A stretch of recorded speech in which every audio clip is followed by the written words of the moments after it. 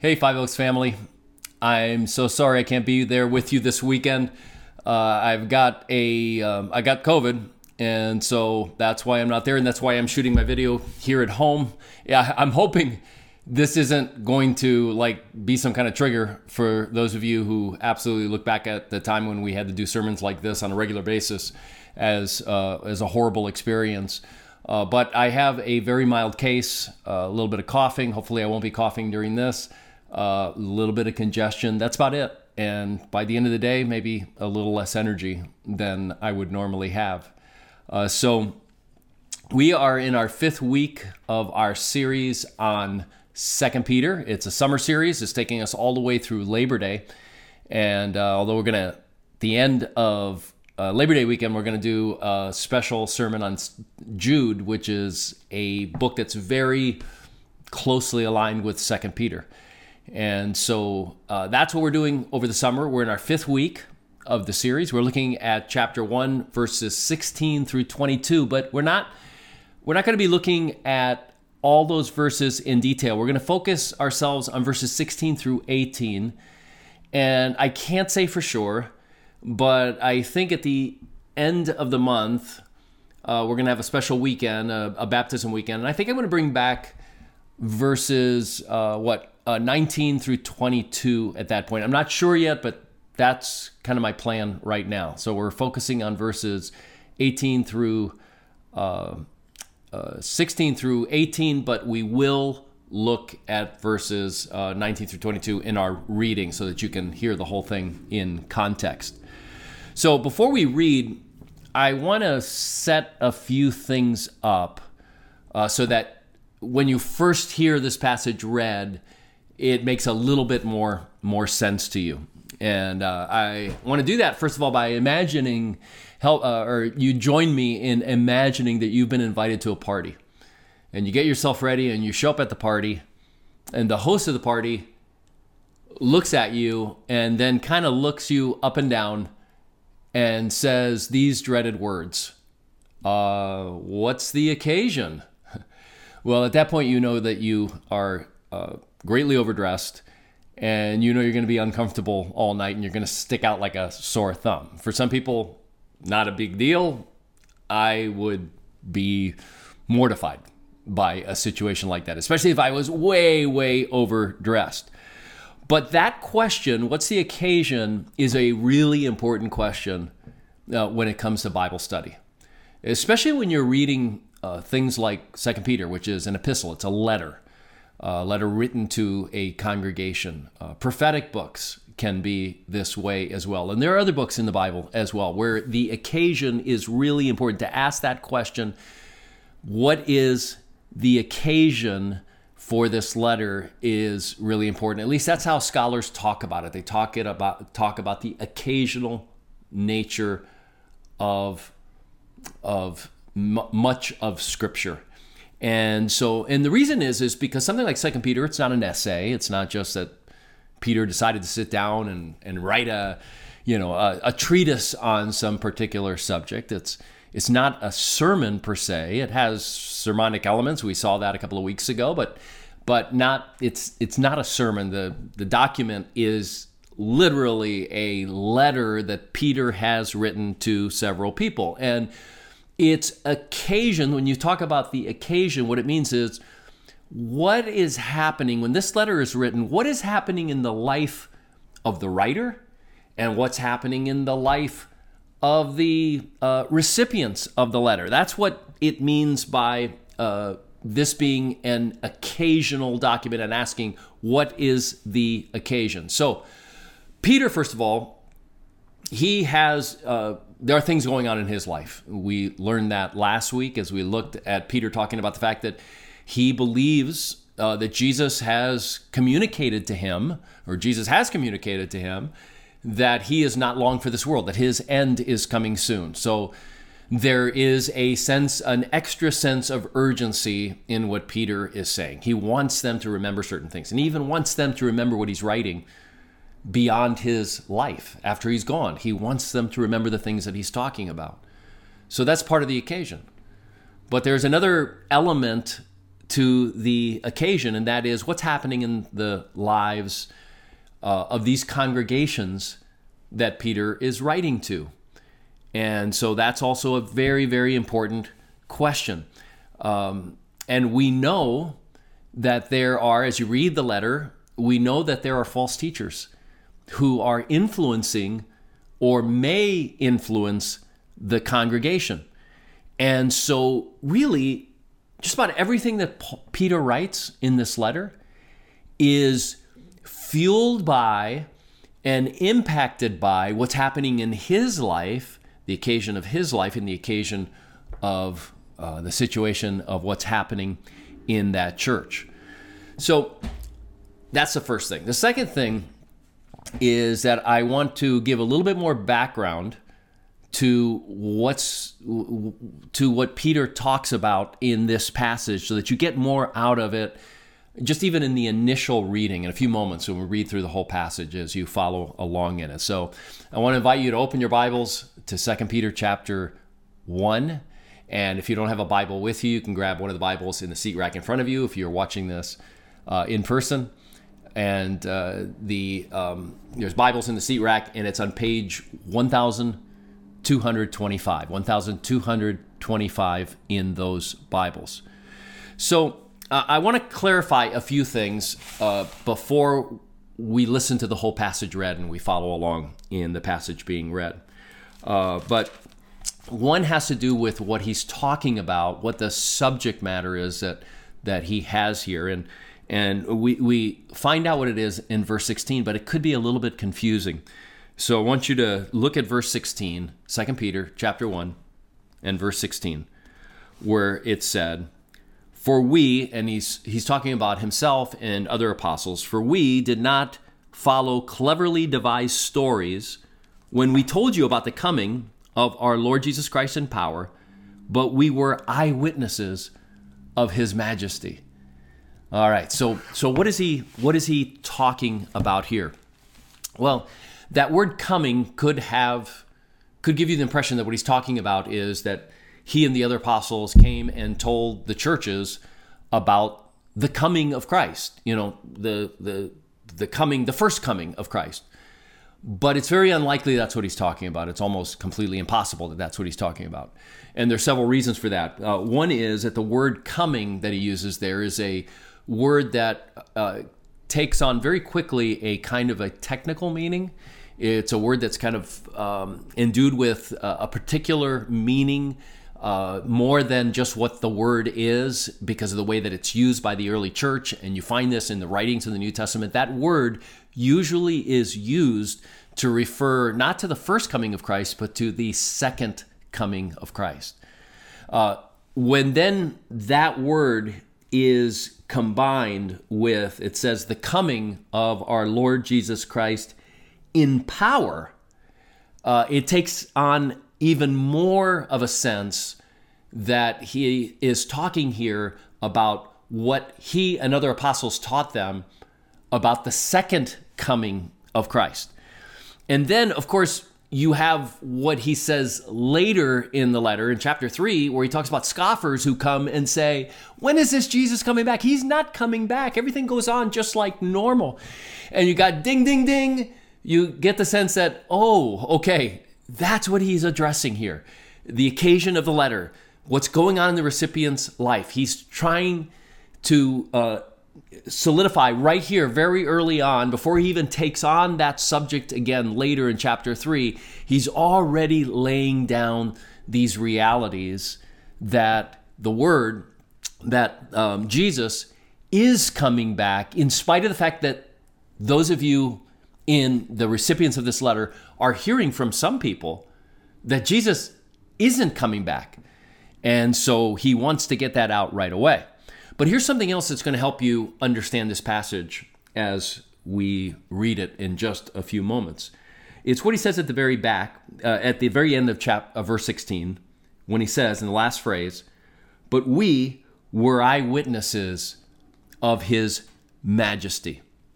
Okay, so because of that reference and what he says in the next couple of verses, what he's talking about here is a story that's contained in fully in 3 of the Gospels, referenced in one of the Gospels, but fully told in Matthew, Mark, and Luke, a story that is typically called the Transfiguration. And so it's something that he is presenting as evidence that Jesus is coming back. Okay? So he says, I want to you to understand that we didn't make this stuff up. Jesus is coming back. In fact, we were eyewitnesses of the Transfiguration, is what he's saying. And you may wonder, why does he refer to the Transfiguration? It's only a little bit puzzling. In a few moments, we're going to talk about it. And I really believe, and I hope that you come away from today's sermon really understanding, the Transfiguration and some of the depths of its dimensions, and that you can get more out of it and really understand how it should impact our lives. All right, so we're going to read the Transfiguration. For some of you, it's going to be an introduction because you're not familiar with the Bible. For others of you, it's going to be kind of a review, a reminder of what it is. So we're turning to Luke chapter 9. So turn back in the Bibles. It's the 3rd book in the New Testament. Luke chapter 9. And it's Jesus talking privately to his disciples. And he says to them, beginning in verse 26, Luke chapter 9, verse 26, he says, "Whoever is ashamed of me and my words, the Son of Man will be ashamed of them when he comes in his glory and in the glory of the Father and the holy angels. Truly, I tell you, some of you standing here will not taste death before you see the kingdom of God." About 8 days after this, after Jesus said this, Jesus took Peter, John, and James with him and went up into the mountain to pray. And as he was praying, the appearance of his face changed, and his clothes became as bright as flashing lightning. 2 men, Moses and Elijah, appeared in glorious splendor, talking with Jesus. They spoke about his departure, which he was about to bring to fulfillment in Jerusalem. Peter and his companions were very sleepy, but when they became fully awake, they saw his glory and the 2 men standing with him. As the men were leaving Jesus, Peter said to him, "Master, it is good for us to be here. Let us put up 3 shelters, one for you, one for Moses, and one for Elijah." And Luke puts in this little parenthetical statement. He, meaning Peter, did not know what he was saying. All right, so he gives a little apology for Peter's silliness of saying this. It makes somewhat sense in that culture to do that, but really in a situation like that, he just should have shut up. And that's pretty much what God says to him, because it says, while he was speaking, a cloud appeared and covered them, and they were afraid as they entered the cloud. A voice came from the cloud saying, "This is my son, whom I have chosen. Listen to him." When the voice had spoken, they found that Jesus was alone. The disciples kept this to themselves and did not tell anyone at that time what they had seen. All right, so Peter is going to reference that in our passage. And you can tell that Peter knows that the recipients know what he's talking about. He just gives a few details about it, but just enough that you can tell, oh yeah, if this happened in his life, there's no doubt this is what he's referring to. And so we, when we read this, now you know, and if you didn't know, and they know, and so we are going to listen to one of our 5 Oakers read the scripture for today and follow along, beginning in 2 Peter chapter 1, beginning in verse 16. 2 Peter chapter 1, verse 16 to verse 21. For we did not follow cleverly devised stories when we told you about the coming of our Lord Jesus Christ in power, but we were eyewitnesses of his majesty. He received honor and glory from God the Father when the voice came to him from the majestic glory, saying, "This is my Son, whom I love. With him I am well pleased." We ourselves heard this voice that came from heaven when we were with him on the sacred mountain. We also have the prophetic message as something completely reliable, and you will do well to pay attention to it as to a light shining in a dark place until the day dawns and the morning star rises in your hearts. Above all, you must understand that no prophecy of Scripture came about by the prophet's own interpretation of things, for prophecy never had its origin in the human will. But prophets, though human, spoke from God as they were carried along by the Holy Spirit. Right. So, in order to be able to understand why it would be that Peter would reference the transfiguration when he's trying to make a point that Jesus is returning, why he's going to go into that story as evidence that Jesus is going to return, I want to take you back just for a moment to 1994. Hopefully this will help you understand what Peter is doing, what the gospel writers were doing. All right, let's try this. This is the voiceover for a comedian movie trailer. Take one. In a world where laughter was king. No in a world, Jack. What do you mean, no in a world? It's not that kind of movie. Oh? Okay. In a land that... No in a land either. In a time... I don't think so. In a land before time. It's about a comedian, Jack. One man. No. When your life is no longer your own. What does that mean? When everything you know is wrong. That's wrong. In an outpost. No. On the edge of space. There's no space. A girl. No. Two girls. No. Now. No. More than ever. What does that have to do with the transfiguration, you may be wondering? Well, because the way that the transfiguration is presented in the Gospels, it functions as a trailer or a preview of the second coming. It's actually how the Gospels portray the transfiguration, especially the Gospel of Luke, because of just a little phrase that he adds to connect the transfiguration with everything that he adds on the end of that. So back to Luke chapter 9, and you don't need to turn to it. I'll read it, but you can if you want to. Back to Luke chapter 9. Maybe you're still there. I am. So back in Luke chapter 9, Jesus has been telling the disciples that he is going to go to Jerusalem and he's going to die. He's going to suffer. He's going to die, and he's going to rise again. And it's, I think in Luke, I'm pretty sure chapter 9 is the first time that he tells this to the disciples. And they, of course, we learn through the Gospels, they have no idea what it is that he's talking about. But towards the end there, he says these words that I read a few minutes ago. He says, "Whoever is ashamed of me and my words, the Son of Man will be ashamed of them when he comes in his glory and in the glory of the Father and the holy angels." Now, there is no doubt that when he's talking there, he's talking about final judgment. He's talking about the return, his return, the return of Christ. No doubt about it. Now, the question is he still talking about that in verse 27? Because then he says, "Truly I tell you, some of you will, who are standing here will not taste death before you see the kingdom of God." Now, Jesus brings the kingdom of God, and he teaches that the kingdom of God is present in him. So why does he say only some of you standing here are going to experience that? So it's very hard to imagine that what Jesus is talking about here is that he's talking about, the coming of the kingdom in him and in his ministry.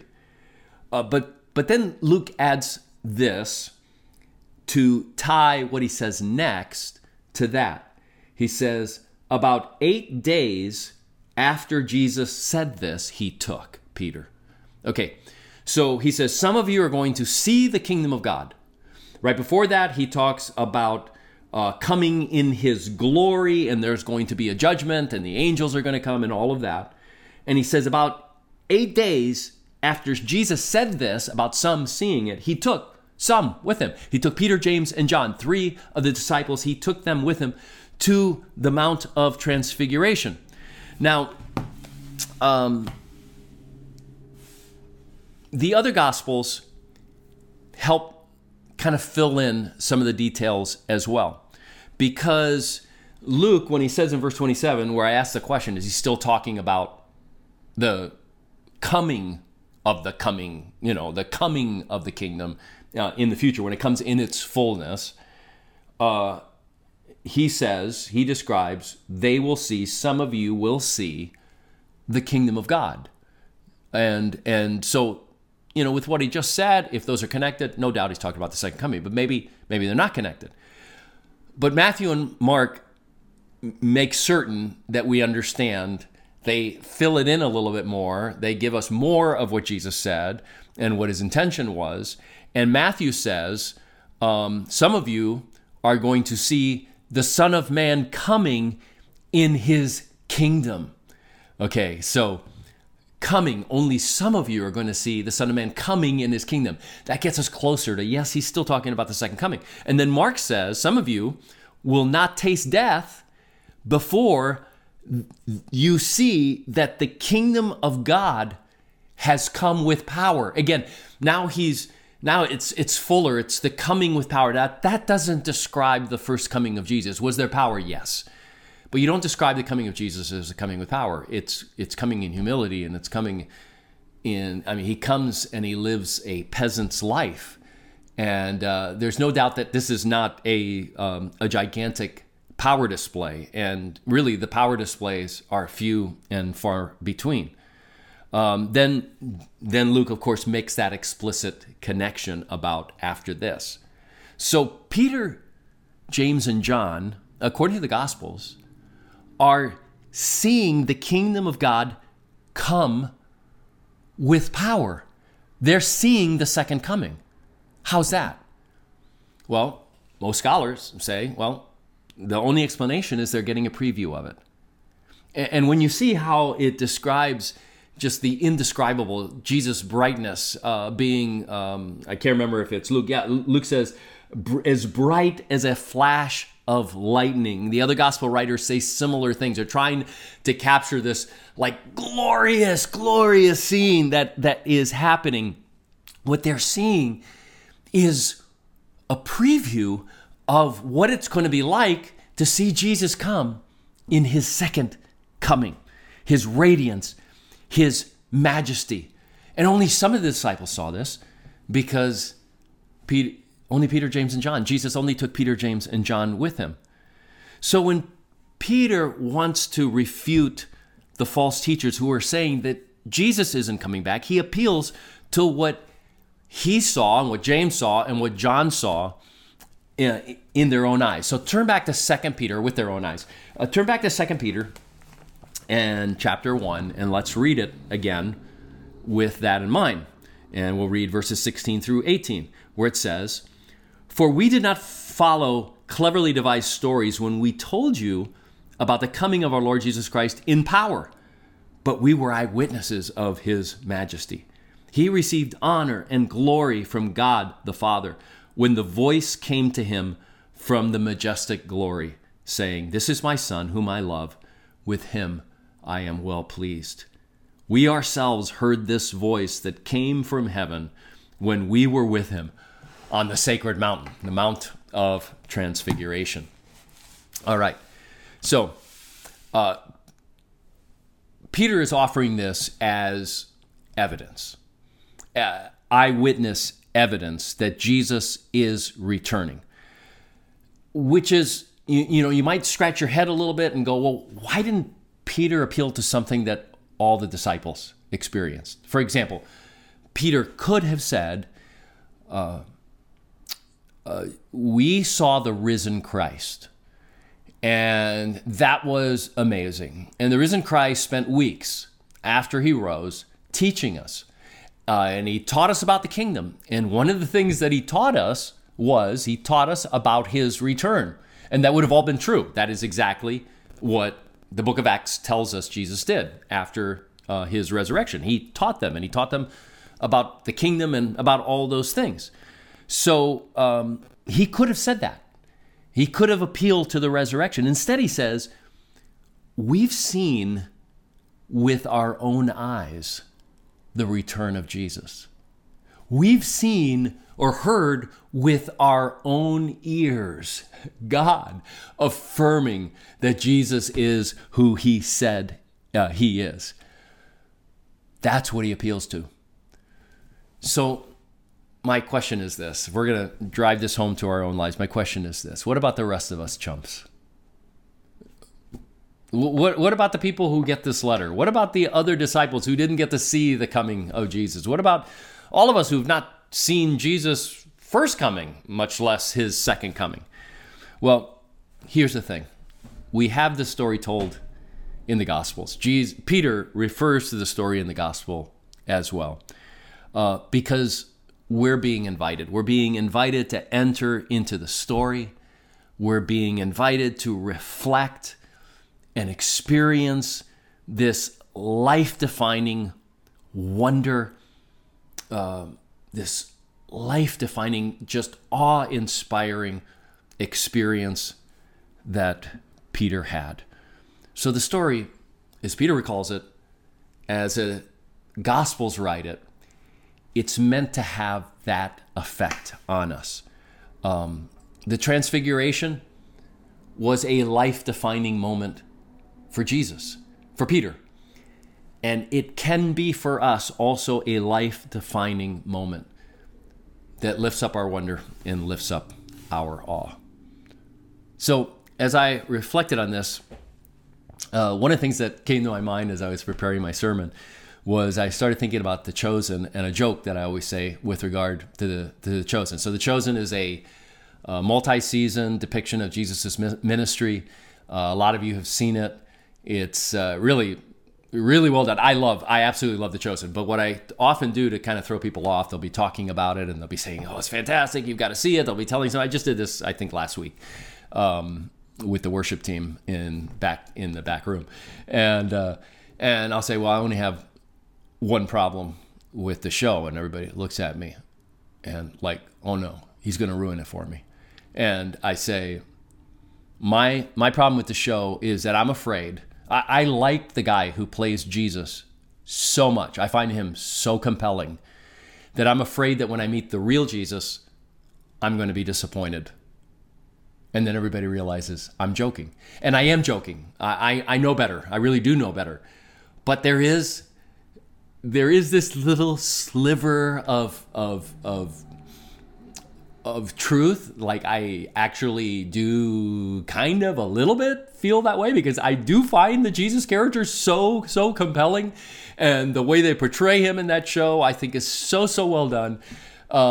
But as I was reading this passage and kind of just diving into it and thinking about it and reflecting and meditating on it,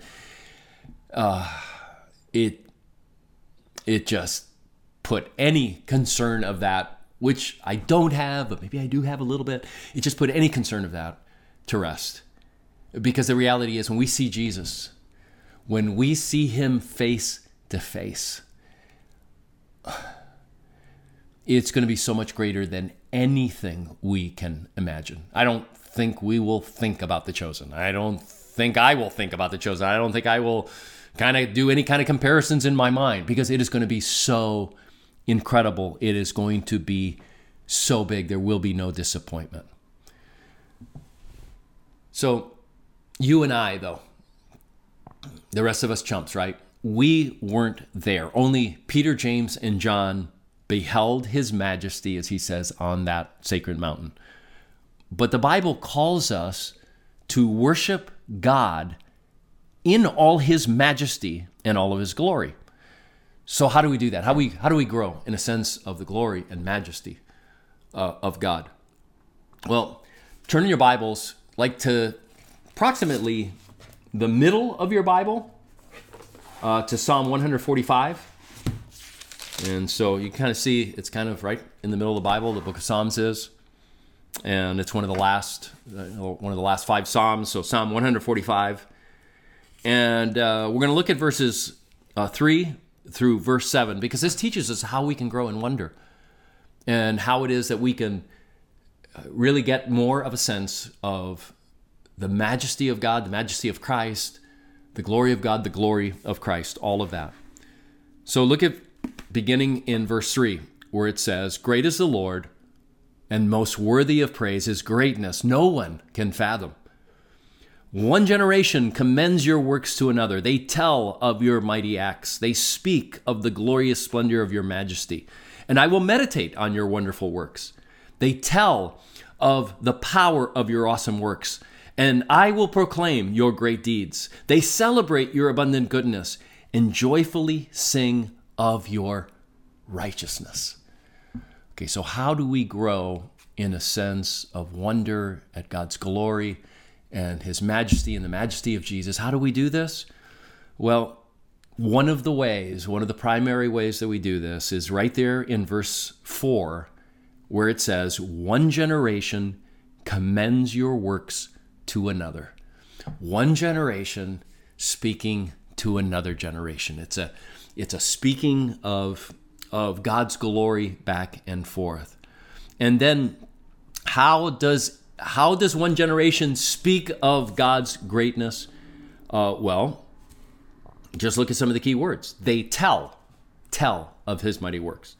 They speak of his glorious splendor. Verse 6, they tell of the power.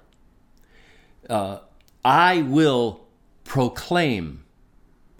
They celebrate. All right, so that's part of how one generation commends to another, by celebrating. And they joyfully sing. All right, they joyfully sing to one another. So what's being described here? Worship, corporate worship.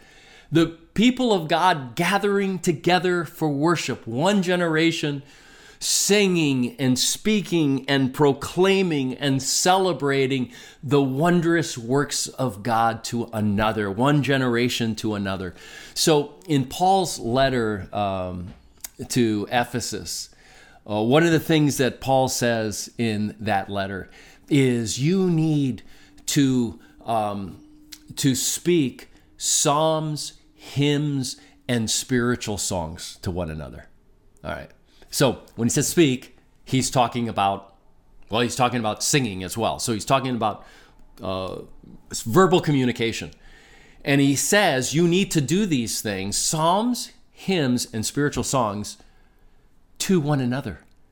And so when we gather for worship, we are not just singing oftentimes to God and speaking to God in prayer, but everything we're doing is also commending God to one another. So when I am speaking to God about his greatness in a song, for example, I am quite literally commending God to the other people who are hearing me sing or speak of God's words.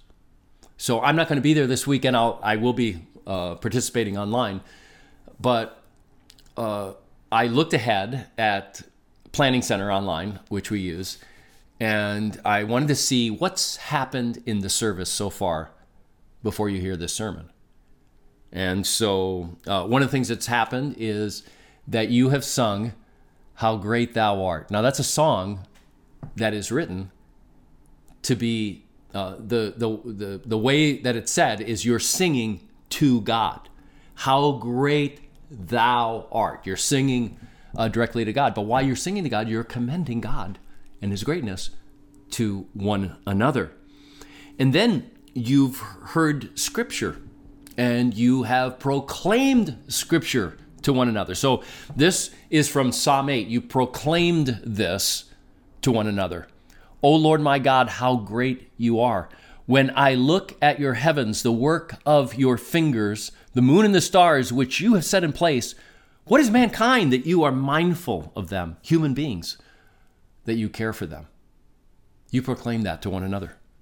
You heard this from Psalm 104 and Jeremiah 10. You heard, no one is like you, O Lord. You are great, and your name is mighty in power. Let all that I am praise the Lord.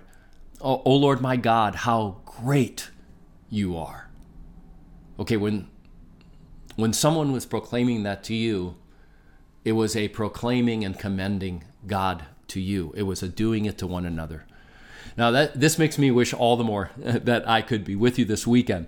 I will be also commending. I'm just not going to have a whole lot of people listening as I'm commending. It's one of the things that I'm so thankful that we can do this online. I'm so thankful that we can have our services online. But it doesn't match when you're face-to-face and your words, your actions, your praise, whether it be you lifting your hands or bowing your head in prayer, is commending God to one another. Your engagement in worship commends. It's like your generation commending God to another generation. Your participation, your engagement does that. When you are disengaged, you're not doing what the scriptures tell us to do when we worship one another.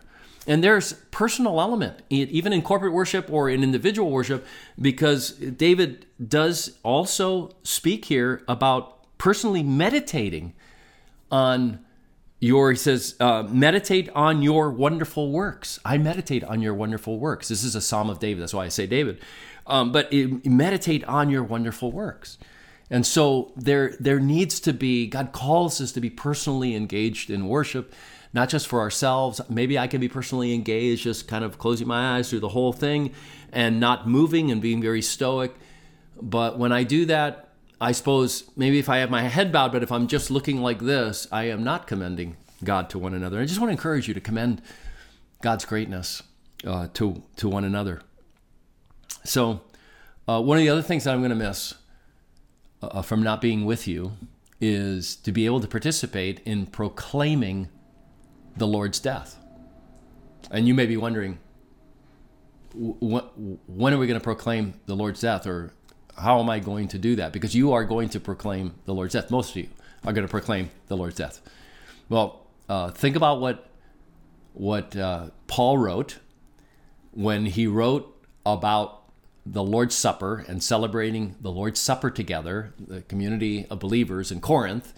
And he writes this. He says, "For I received from the Lord what I also passed on to you, the Lord Jesus Christ, on the night he was betrayed, took bread. And when he had given thanks, he broke it and said, 'This is my body, which is for you. Do this in remembrance of me.'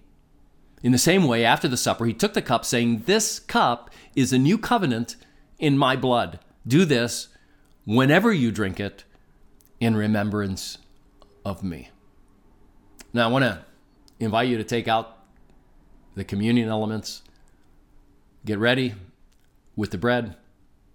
Get ready with the cup. And listen to what he says in verse 26. He says, "For whenever you eat this bread and drink this cup, you proclaim the Lord's death until he comes." I invite you now to eat the bread and drink the cup together. One generation commending God's work or his works to one another.